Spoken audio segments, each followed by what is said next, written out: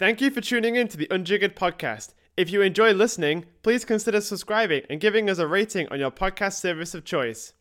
Also, don't forget to like and tag us on Instagram at unjiggered_media. Thank you to everybody for listening, and now on with the show. You're listening to Unjiggered, a bartender podcast where we interview highly successful bartenders about their careers, lives, and the passion of bartending. This week on the podcast, we have Andy Loudon, head bartender of Tippling Club in Singapore. We chat about working in socio rehab in Manchester, 69 Colebrook Row, Satan's Whiskers, as well as his iteration of Tippling Club. With this podcast, we want to peel back the mask and discover just how the greats really became the greats. So sit back and enjoy. My name is Andrew Loudon. I'm the head bartender at Tippling Club in Singapore, and also the group head bartender for the Spa Esprit group in Singapore. So I look after Tippling Club, which is our flagship venue, and then I look after 6 other venues in the company as well. But all the beverage programs and cocktail lists are managed by me. All the staff training is done by me as well. Sounds like it's a lot of stuff to do, eh? It's a lot, but it's fun. Like that's why we do it, right? Like, yeah, exactly. I'd rather be busy than quiet. Cool. So we know that you work in Singapore right now, but you obviously don't sound like someone from Singapore. Very true. Where did your career start? So originally, I'm from a small town in Yorkshire, or North Lincolnshire in the UK, which is called Scunthorpe. Kind of grew up there, and that was where my first bar job was as well. So not a lot of people know this, but I worked for about 3 months in a place called the Bluebelt Inn, which was owned by the Wetherspoons Group. Wow. Yeah. Selling cheap pints and cheap food to a lot of locals. You know, like I had a regular guest once who we were talking about flying, and he said that Ryanair is the Wetherspoons of the sky, which I think is an amazing comparison. Absolutely true. But you get a quite good spirit selection there, no? Usually in Wetherspoons. I mean, it's very reasonably priced. Like, when I was working there, that's 16 years ago now. So not so much. I started then. So there in Scunthorpe, the spirit selection was not great. When I go back at Christmas every now and then, now I'm like, oh, I'll have that, and it's super cheap. But at the time when I was working there, it was Orange Reef, Blue Wicked, Smirnoff Ice, and stuff like that. So how did that shape you? Like at the beginning, was it something that sort of like made you think, okay, there's more to this industry, or did it make you think, okay, this is not for me? It made me want to never work in a bar again. Yeah, really? Yeah. When I left there, I went there for 3 months, like I said. So 3 days after my 18th birthday, I got the job there because I had a couple of friends working there. And then after 3 months, I was like, I never want to work in a bar again. So I quit. So. And when did you actually get into bartending then? So that will have been when I moved to Manchester for university. I was over there loving student life for the first few months, and then realizing after 3 months that I'd kind of ran out of all the student loan that I had for that quarter. So I needed to get a little bit of extra income. I came across a bar that was kind of my favourite bar in the area that I lived in, which was Didsbury in South Manchester. They had a place called A Pitcher and Piano, which is a national company in the UK. And that's where I started working. I went in, asked for a job. The guy behind the bar said that there was no positions available.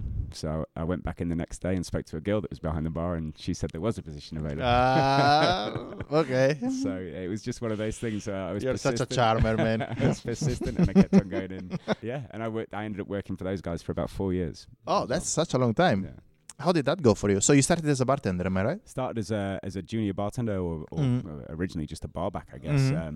And I was only working weekends. And for the first probably 4 or 5 months, I was terrible. I was probably the worst bartender that I was lazy. I didn't know what was really going on. And then I feel as though I've become quite an aware person. And I think that helped me at the time, because I remember we had a staff meeting and no one's name was called out. No one pointed at me or anything like that. But they said a few things that I realized I was doing. Really? And I was like, I need to stop that and start working a little bit harder. But then 6 months later, after that staff meeting, I was the head bartender there. Oh, that's amazing. And I'd left university and decided to take up bartending as a full-time thing. So what did you study at university, if I may ask? So I did retail marketing and media studies. Okay. And was that something that you liked, or? It's something that I'm interested in. Media is certainly something that I'm interested in. Marketing is obviously a huge part of our industry at the moment as well. But one of the books I had to read at university was The Rise and Fall and Rise Again of Marks and Spencer's, which isn't the most enthralling and enticing subject in the world. So yeah, after when I started to take bartending a little bit more seriously, and when I realised that I was actually becoming quite good at it, I left university. My parents were fine with that because they knew I was very happy in what I was doing. The conversation wasn't particularly nice. Yeah, I can imagine. Yeah. But yeah, that's when I kind of started doing it full time. What I think one of the good things about social media nowadays is that it's a bit more visual to convey the message that bartending is a career to your family. And so I think it makes it easier than when we started, probably. I mean, 14 years ago, if it was 20 years, if I was 20 when I started doing it full time, nobody knew bartending as a full time career. Not a single person. Yeah, exactly. And it was also like, I think, a second class to chefs. Like you have a chef that's like, that's a serious career. Yeah. Bartending is, it's a university job, right? Yeah. And so we're done with the pitcher and piano. What made you decide that you were ready for our next move? So I started to learn more and more about cocktails during the last kind of year or so, 2 years or so at Pitcher and Piano. They sent me on a couple of courses. Then I had to go back to the bar and train a lot of the staff. And then I wanted to pursue it a little bit further. I really wanted to work in socio rehab. I applied for there, but my persistency didn't work out for that one. So I went to the next best thing. I went to someone who used to work at socio rehab, who is now, funnily enough, in Singapore. So Tim Barnes. Oh, no way. He was my manager, Harvey Nichols, and I worked there for a year. I think we worked together for about 10 months or so before he left, and that was when he was leaving Manchester and leaving the UK to spread his wings and venture out into this side of the world. Such a small world. Yeah. I mean, our industry feels very, very small at times, doesn't it? Yeah, we all kind of all know each other, which is very cool. Yeah. And after that? So Harvey Nichols. After spending about a year or so there, I moved over I finally got the position at Socio Rehab. So all my persistency managed to finally pay off. Eventually paid back. So talk to us about Socio Rehab. What kind of bar is it? So Socio it's still one of the venues that means the most to me in the world. So it's no longer open in Manchester anymore. But it is the venue that as soon as I walked in there, or as soon as most people walked in there, or the customers walked in there, it just instantly hit you with that cool factor.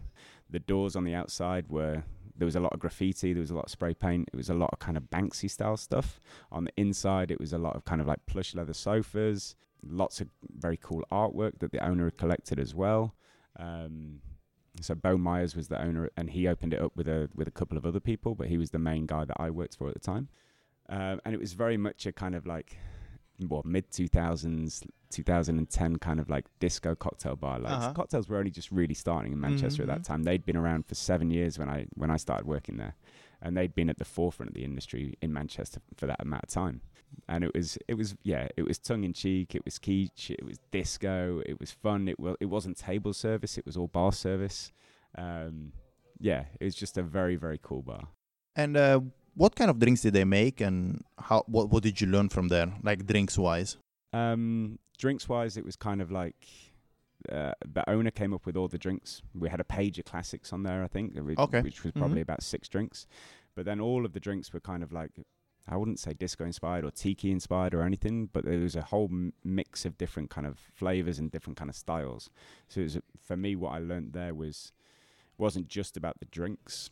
It was a lot about customer service. It was round building, serving multiple customers all at one time, being efficient as possible. So when I worked there, I worked with a guy called Tom Vernon as well. Oh, really? Who was kind of took me under his wing a little bit when I started there, because I'd never worked in kind of that volume of a cocktail bar before as well. So not only was I working with Tom Vernon, I was working with Lyndon as well, because he was right next door in Kiko, and that's all the same kind of business. So it was more kind of like, it was the more organized way of starting to kind of bartend. We had Tom on this podcast, actually. Oh, really? Yeah. Okay. It was like one of our early episodes. Oh, wow. And how was it to work with Lyndon, like closely to him? Again, like for me, like bartending is not just about the drinks you make. It's not just about the kind of venue. It's also about the characters and the personalities that you find within those bars as well. That's why a lot of people love going to certain bars all over the world. Lyndon was certainly a character. He certainly still is, yeah. I probably learned most of my jokes that I know from Lyndon. Yeah. And just the way to interact and the way to manage a room full of maybe 30 or 40 people you can fit in Kiko. The way to make everyone in that room laugh, the way to make kind of like the atmosphere when you've only got 2 people in there still great. That's what I kind of learned from those people as well. He's such a mega guy, isn't he? Yeah, he's awesome. Cool. Then I think we're towards the end of your stint in Manchester at this point, aren't we? Yeah. So what made you decide that you were ready for a move? I mean, Manchester was a great city, and I've not been back for a while, but I've still got a lot of friends there. But it was certainly time for me to kind of develop and look into taking it even more seriously. So I asked a few friends if they knew anyone that had any jobs or any vacancies in London. Bo, the owner of Socio Rehab, got in contact with a friend of his called Paul Mant, who used to run Quo Vadis and did a few other things in London. Now works out for a company in Australia. But he put me in contact with Marcus Delzanis, who was the operations manager for 6 Down Corbrook Row and the Drinks Factory, which was ran by Tony Conigliaro. I sent him in my CV, and then he invited me down for a trial shift. So I took the train from Manchester, got my accommodation all sorted, went down to London. I mean, you find your shoebox where to live? Basically. Found a hostel. I think I shared a room with my future housemate, actually. Really? Because he was moving down to London at the same time. We all kind of organised it together. So we stayed in a little hotel room, like single beds next to each other. Yeah. Not much space. Hotel is a big word there. Yeah, it definitely wasn't a hotel. Hostel, maybe. And then I did the trial shift. I mean, Socio Rehab was no uniform. Wasn't really a uniform there. It was just nice shirt, jeans, and trainers. Wear what you want. Whereas 6 Down Corbrook Row was like black trousers, white shirt, black tie, and then they gave you a jacket to wear as well. So I had to buy the white shirt, buy the black trousers, buy the black shoes. Primark. 100%. Yeah, absolutely. Well, bartending wasn't the moneymaker that it was. No. It's now. So I got all of those things together, and luckily they liked me on the trial shift, and invited me down to start with them. I think maybe 2 or 3 weeks later. Okay. 16 Corbrook Grove is such an institution, and I loved the way that bartenders would interact with each other in order to make drinks as quickly as possible. Would you like to talk to us a little bit about how the whole thing was structured there? Yeah, sure. So at 6 Down Corbrook Row as well, just to give a little kind of like ambience about the actual venue. It's in Angel, Islington, which is a busy area in kind of like North London. But it doesn't feel like London at all. Like when I worked there for the first 3 months, I felt like I was somewhere in Milan in a little... I mean, that's the kind of style that Tony was looking for, and he pulled it off perfectly. Because it's all kind of red leather seatings, black and white tiles, brown furniture. There's a pianist that plays in there. It's very neo kind of noir film-esque as well. And behind the bar, it's very, very small. So you've got one station. You have 2 bartenders. There's 40 seats, I think we had in total, including the bar. You have 2 people working on the floor and 1 bar back. So 5 people in total. And with the one station, you had 12 drinks on the menu. So 6 drinks on that menu were split down the left-hand side on the pass, and 6 drinks on the right-hand side for the other bartender to make. And that was just on weekends. But the way, like you described, the interaction between the bartenders to make a simple round would be, if you've got crossover ingredients that go into, say, I'm calling out on the pass 3 drinks, all 3 drinks have lemon juice, but one of the drink is on the right-hand side, then I'll lemon juice all of the tins. Oh, that's cool, yeah. And then the other person will just carry on. If they're doing their, say, egg whites in 2 of the drinks, they'll do egg white for 2 of the drinks. So it just requires this really good kind of communication between the person you're working with on the bar. So whoever's on the pass is calling out the drinks as usual. And then you're just talking to each other about how you're making that entire round for the customer. But the thing that shocked me, I noticed that by sitting at the bar, every time I went there, it's at some point it becomes such a polished experience that it's almost like there's no verbal communication. Yeah. It just everything seems so seamless. I don't know. Like, no, it does get like that when you. I mean, there was kind of 2 or 3 people that I really enjoyed, had a really good connection with working behind the bar. So as soon as I'd called those drinks, we knew what each other were going to do straight away. So when it comes down, when you've worked with someone for maybe 3 or 4 months and you've kind of got that down, that patter down, and you call in the drinks and it's just flowing, customers would literally sit there and take photos and videos. And this is kind of, I suppose, at the start of Instagram and social media when I was working there. And, you know, that was kind of like a new thing. Now it happens all the time where people take photos in bars and videos of the bartenders and stuff like that. But back then it was kind of a new thing.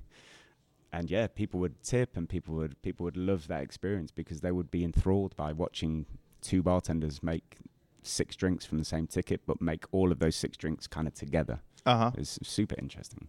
Yeah, no, it was absolutely phenomenal to watch. And in terms of the drinks in that specific venue, what kind of drinks did you guys make, and how did you guys go about making the menu, putting the menu together? So, I mean, the whole concept is kind of Tony C's concept, and 69 was always kind of like his, it was his first own bar that he had. So it was very much down the line of kind of like an Italian aperitif, digestive style drinks. But there was no menu concept, I would say. It was just 12 drinks listed on a menu, very old school, not even in a menu folder, just on one sheet of paper. And Tony's thought process, to the way he described it at the time, was always kind of like retro future, which is something that I still kind of work loosely with nowadays as well. So he'd take drinks from the past and then he'd reimagine them, add new ingredients, new techniques, and new processes into the making of that classic drink, but make it into a brand new drink. So it wasn't just changing 1 or 2 ingredients and then keeping the same name. It was something a little bit more than that. And he made fantastic drinks. Yeah, absolutely. And what was the relationship between the bar and the drinks factory? So let's talk about what's the drink factory before we actually go into this question. What was the drink factory? So the drinks factory was kind of the head office and the laboratory of Tony C. and the drinks factory kind of company. So that's where a lot of the R&D and research was done for not only 69 Colebrook Road, but the Zeta Townhouse, Termini, when that eventually opened as well, where a lot of the consultancies were kind of like spearheaded from. A lot of the staff trainings were done from. It was an amazing space, like a whole lab dedicated to R&D, and then books and different spirits and different things that bartenders could go in and learn about if they wanted to. There's a whole library there to read as well. It was a very welcoming environment. And, you know, every now and then, or 1 or 2 people from 69 Colebrook Road would be in charge of lab days. So maybe, say, on a Monday through to kind of Thursday, 1 or 2 people from the 69 team, bartenders, would go over there and they prep the ingredients used at 69 Colebrook Road on the bar for that week. So we'd do it like you do a general order for the week's par levels. You'd say kind of like 8 bottles of Flint vodka, 6 bottles of pink peppercorn and rose vodka and stuff like that. So it was a whole ordering process, and then people would go off to the lab, they'd make it, and then they'd bring it back. And how long have you worked there for? 69, I worked there for 2.5 years. Yeah. I mean, it was an amazing experience. I learned an incredible amount. Because it's such a cool bar. Yeah. Very, very well known. You guys have for sure achieved your share amount of accolades while you were there. Yeah. But, you know, what was the breaking point, or what was the point that made you think, okay, now I need to sort of move on? As well as, like, for me, bartending has always been a kind of like learning as many styles of bartending as I kind of can. You know, there's not one style of bartending, there's many different ones. So I'd kind of done the upmarket kind of Manchester one when I worked at Harvey Nichols. I'd done the disco style service, very kind of like up-tempo, high-energy venue within Socio Rehab. I'd done the kind of technical side at Colebrook Road. While I was there as well, I was entering a lot of drinks competitions, and I was doing very well in them. So that's when I won a few competitions in London, regional ones, European ones, won the International Havana Grand Prix in 2014. And then I kind of decided that I wanted to learn a different side to bartending again. So completely kind of flip it on its head. Whereas Tony's kind of like this, and 69 Colebrook Road was this kind of like amazing laboratory experience where you're playing with different ingredients and different processes and different machines. I wanted to strip it back completely bare and learn how to make drinks with just the products that are just available around me. Okay. Just on the bar. So no homemade ingredients. And And there was a bar that had just been opened by a couple of very influential bartenders in London who used to run the Match Bar Group and Milk and Honey. Mm-hmm. So Kevin Armstrong and Fraser Chapman had just opened a bar in Bethnal Green called Satan's Whiskers, and they offered me a position there. And it was kind of to eventually kind of run the place, to run the venue. So at 69 Corbrook Row, I was the assistant manager after, working there for kind of 6 months. Some changes were done within the company. The assistant manager before me got promoted to head bartender, and I was promoted to assistant head bartender. Mm-hmm. After kind of like the next 2 years of working there, I wanted to run my own venue, as most people do. So of course, it's kind of progression. It was also learning a different side to bartending as well, and that's why Satan's Whiskers appealed to me.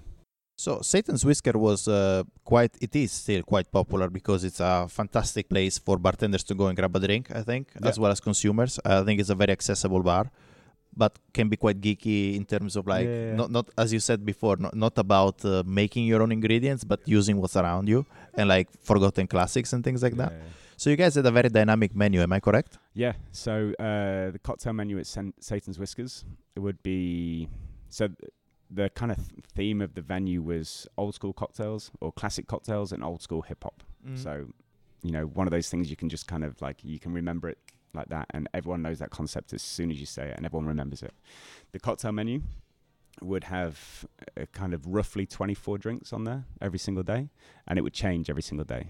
So you had, those 24 drinks. You had kind of 3 or 4 that would maybe stay. You had a Satan's Martini and a Satan's Manhattan that would be on that menu every single day. But so how do you make a Satan's Martini? So it was the setup there. If we're allowed to know. Yeah, absolutely. So someone might shoot me, but they're not in Singapore. So the setup at Satan's Whiskers was incredible. It's the best bar setup I've ever worked with. Okay. The best designed bar that I've ever been behind.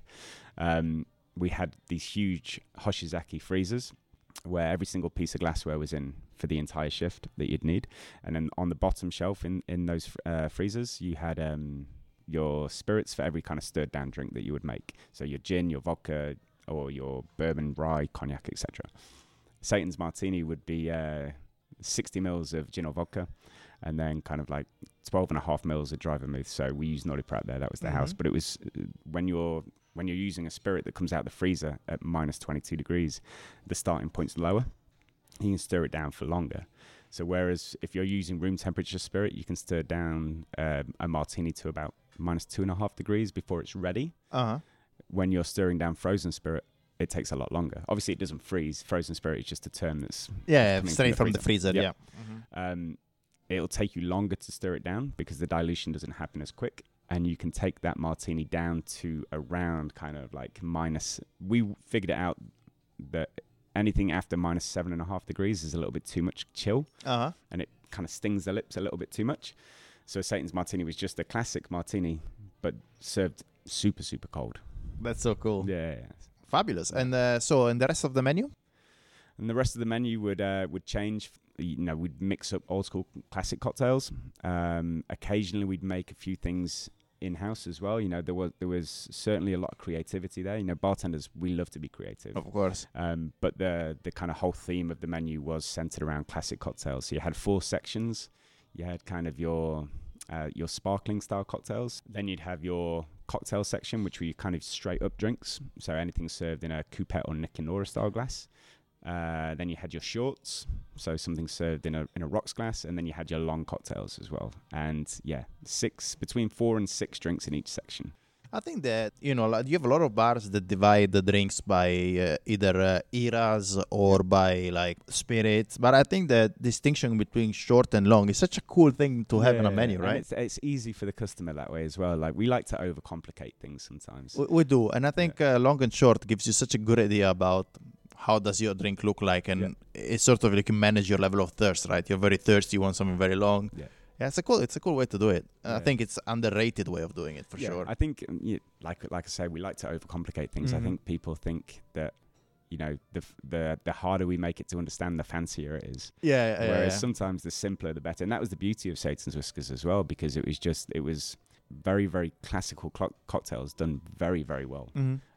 Very, very simple, kind of old school hip hop, but played in a very, very cool way in a very, very nice environment where everyone all the staff kind of had a little input into the playlist as well, which was very cool. Oh, that's so cool. Yeah.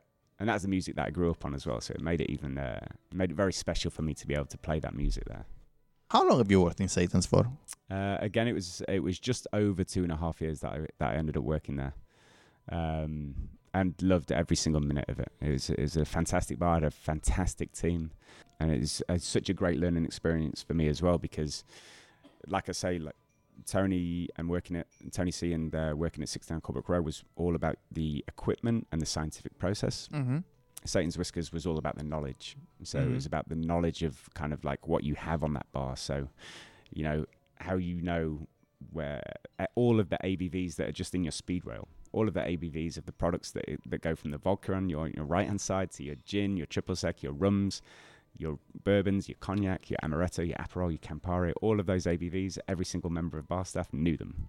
Every single member of bar staff also tried to know as much as they can with the back bar. So, and then all about the different processes to how to make these different spirits, the history of those classic cocktails as well. Because if you're a classic cocktail bar, and bartenders like to get geeky, if someone asks you where that drink is from, you need to be able to know. Of course. So everyone knew the revolving classics that we had, and anything new that was on there, we'd know the history and know the kind of perfect recipe for it straight away. So about that, like I think there is a phase in bartending, right? Which we all go through, and we shouldn't be ashamed of it. It's called the super bartender phase. Yeah. It's like the day that you learn how to make a 50-50 Sazerac, all of a sudden you're a super bartender, and this entitles you to go in any bar and ask for anything, like mega weird no matter what, and be super snobby about the result, right? So we used to have a lot of super bartenders at the American bar, right?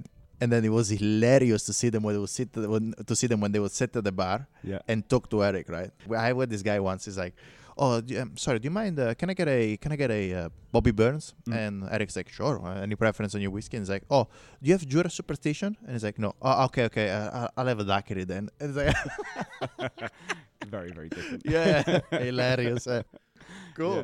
And like another thing about Satan's Whiskers, which is something that, I mean, it's a very old school mentality of not only the drinks, the service, the music, but it was also about how to build a round of drinks, which I don't think a lot of people touch on nowadays. So what drink goes out for, if you've got a round of 6, if you've got one ticket with 6 drinks, which order those drinks should go out in to hit the table at the best quality, because some drinks will start deteriorating straight away, some take 30 seconds or so. The idea there was to build the perfect round of drinks, and every bartender should be able to know that as well. Like, that was super interesting to kind of learn, and like I say, not a lot of people touch on it nowadays, but it was a very eye-opening thing for me. What's the general rule of thumb in regards to this, like building a round of drinks? Like, what kind of drinks do you try to deliver first, and what would you deliver last? So what do you think deteriorates sooner than other drinks? For me, in the way we kind of figured it out was that any kind of drink served in a flute would go out first. So you're trying to make all those drinks within kind of like a 30-second window. Yeah, of course, yeah. So your kind of flute one would go first, and then anything served long over ice would be second, short over ice would be third, and then anything that's straight up would be last. Okay, that's cool. Yeah. So we talked about Satan's quite in depth, I think. Was this your last experience in London? Yeah. So from leaving there, I left London and left the UK. How did that feel at the time? I'd lived there for 5.5 years, and it was, I'd made some great friends, but it was certainly time for me to maybe leave. I love London; it's such a great city, but I wanted to see more of the world. Of course. And what was your next step after that then? So I went out to South America and spent 6 months traveling around there. So I actually flew from London to Cuba. Fabulous. Yeah, after winning the Havana Grand Prix in 2014, in 2016, they invited me back out to be a judge of the 2016 version of the competition. So I kind of used that as a moment to kind of move over to start traveling South America. So started in Cuba, did 10 days of work or so with Havana Club, and then stayed in Cuba for another 2 weeks on top of that, and then flew over to Bogota. And then from there? So I spent a month in Colombia. Okay. and then a month in Peru. So Colombia, Peru, Chile, Bolivia, and Brazil. And Brazil was when I got there, it was the end of when I got to Rio, it was the end of the Olympics in 2016. Yeah. So, which was an amazing experience as well. Brazil was, all of the countries that I traveled around were amazing, but the two that stood out for me were Colombia and Brazil. Awesome. I've done so little of South America. I've only been to Brazil. No, sorry, I've only been to Argentina. So right. Okay, well, I missed that out. So yeah, there you go. So we complete each other. Did traveling across South America change the way you see the bar industry or the way you think about drinks? Or not really? It just gave you like a little bit more of a experience luggage so you can talk to guests better. Yeah, to be honest, I didn't really do that much drinking when I was out there. Mm-hmm. Like we went to a few bars, we had a few beers, we tried a few local things and local flavors and food. And I've always got a lot of inspiration for drinks from food and flavor combinations. Mm-hmm. So certainly from trying food, 100%, it did open my eyes to more ingredients and more things that are out there. Mm-hmm. In terms of drinking, didn't really try that much. Local beer was good. But I was also on a bit of a budget for it as well, so didn't want to spend too much money doing all that kind of thing. Yeah, of course. 6 months is such a long time. Sounds like a super cool trip. Yeah, it was amazing. And after that, how did you go about choosing the next place where to live?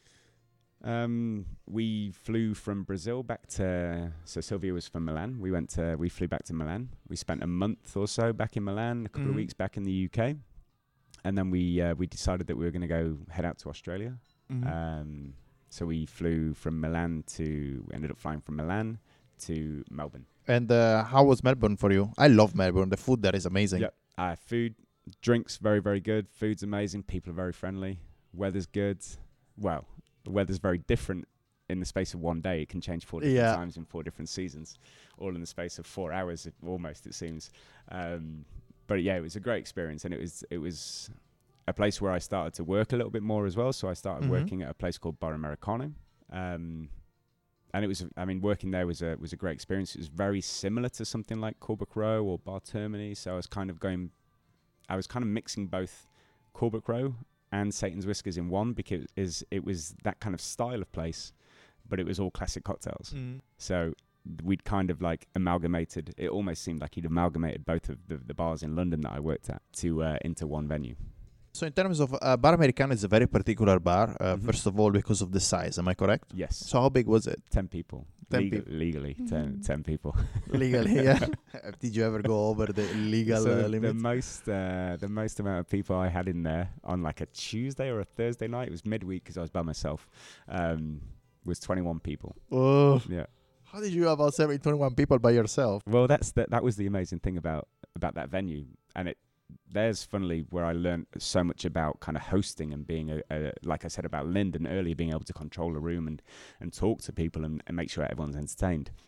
At Bar Americano, Monday through Thursday, there's only one member of staff. So if you get busy, you have to be able to deal with it. So your bartender, your waiter, your door staff, you're everyone. You are effectively controlling the room, aren't you? Yeah. So it was amazing. I used to have such a laugh there. I used to not shout out at people, but I'd have so many jokes with the Melbourne crew that were there, or the tourists that were coming in. Fantastic place to work. Learned a lot about service and about myself as someone who interacts with guests a lot more. We talked about the spirit selection that you had at Satan's Whiskers, which was quite diverse, and you had a little bit of everything, and you were quite knowledgeable about it. In Bar Americano, if I'm not mistaken, it's the exact opposite. Am I right? Yeah, absolutely. So how was the spirit list there, and how was it put together? Okay, so the spirit list at Bar Americano was literally, there wasn't a list. You could write it down in literally categories, because that was all there was. There was just one variety of gin, one variety of rum. So that we had a light rum, you had a dark rum, one bourbon, one cognac. Then you had like the Italian style digestive. So you had Campari, you had a few different liqueurs, Aperol, and that was pretty much it. And nothing was in a branded bottle. So no customer would actually know what gin you were serving. So it was very clever in a way. It's something that kind of like the Operation Dagger kind of touched on here as well. Indeed. Serving stuff with no brand on it kind of like breaks down the barrier of advertising to a customer. It makes it also difficult to sign brand contracts, I guess. But but I mean, it wasn't really the kind of venue where he was going to do that. You know, no, of course. Matt is he's an amazing artist, and that venue was beautiful as well. So okay, cool. How much time did you spend in Australia? So 18 months in total. But really, it was more traveling for me than it was working. So in Australia as well, with the visa that I was on, I could only work in Melbourne or I could only work in one company for 6 months. Okay. After 6 months at Barry Americano, I ended up leaving and traveling up the East Coast. That's cool. How was the travel there? Did you like it? Yeah, it was. Again, it was a fantastic experience. And while I'm always keeping, like we said before about South America, and whether it changed my perceptions on and approaches to drinks, it's great to see another continent and another kind of batch of ingredients that I've never come across before. So lemon myrtle, every Australian gin in the world has got lemon myrtle. Yeah, exactly. But it was something that I'd never come across before. So yeah, you see different things, and you pick up different things, and you pick up different flavors. And the food and the produce there can be fantastic as well. How did you choose your final stop for now, which is Singapore? So after kind of a year and a half in Australia, I flew to Hong Kong to meet up with some friends over there, and I was thinking, well, where am I? I need to go back to work soon. I'm going to do a little bit of traveling. This is what I thought at the time. I'm going to do a little bit of traveling through Asia. It's either going to be Hong Kong, where I know a handful of people, or it's going to be Singapore, where I know a handful of people. And I got to Hong Kong, and I met up with some friends, and we were there for 4 days in total. And we were out until 6 a.m. every morning. And I was like, well, I do not want to be here because I had too much of a good time. Hong Kong's amazing. It's a great city. But after I spent 6 months traveling through Asia. And when I first got to Singapore, the city struck me. So I felt at home. I felt like it was a very, it's super clean. It's a very green city as well. There's lots of parks. It's busy. It has a lot of first-class bars as well. I had friends here, but it was just, it felt like it was the right place. Mm-hmm. It felt like the right place. How did you get the job at Tippling? When I was traveling through Asia, I think I was in Thailand at the time, I started speaking to a few people out here, and I was like, oh, do you know of anything? And I was doing the same for people in Hong Kong as well. And I know Joe Schofield, the old head bartender at Tippling Club. I knew him through Manchester when he was there, and when I was there, and then when he worked at the Zeta Townhouse, I was at 69 Corbett Row, so we kind of knew each other from that. So I was like, oh, do you know of anything? Do you want to meet up for a few beers when I get to Singapore? And he was like, yeah, sure, no problem. A few months down the line when I get here, he says he gets in contact on Facebook Messenger or whatever, and he's like, do you want to come out for a coffee? I'm like, sure, yeah, I've not seen Joe in a while. I'll grab a coffee with him.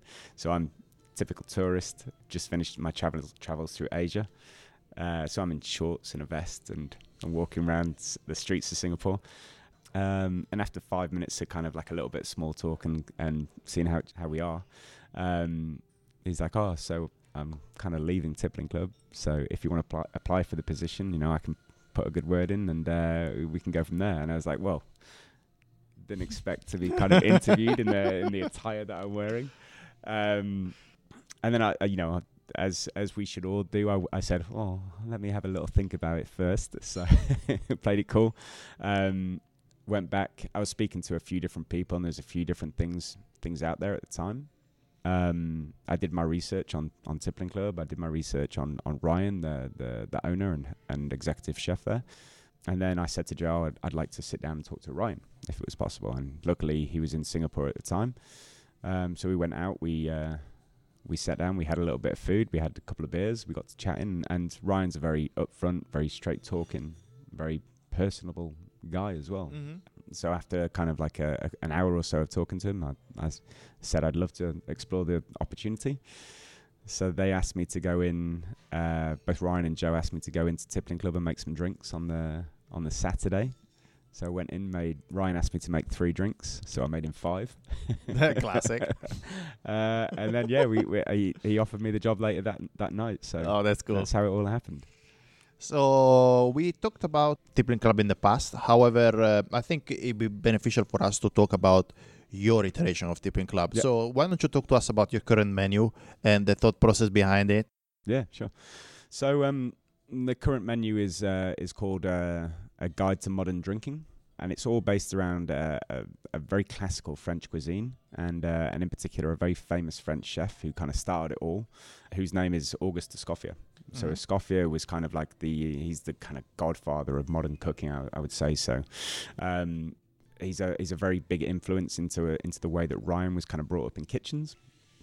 And we wanted to do something that kind of like hadn't ever really been touched upon before. So, yeah, it was an incredible kind of like experience, kind of researching all of those things. I'm a history guy as well. Like, I love history. Like, one of my subjects at school was history. That was my favorite thing. So getting into kind of like the geeky side of bartending and all the history that goes with it was kind of like two and two things put together that I was bound to enjoy.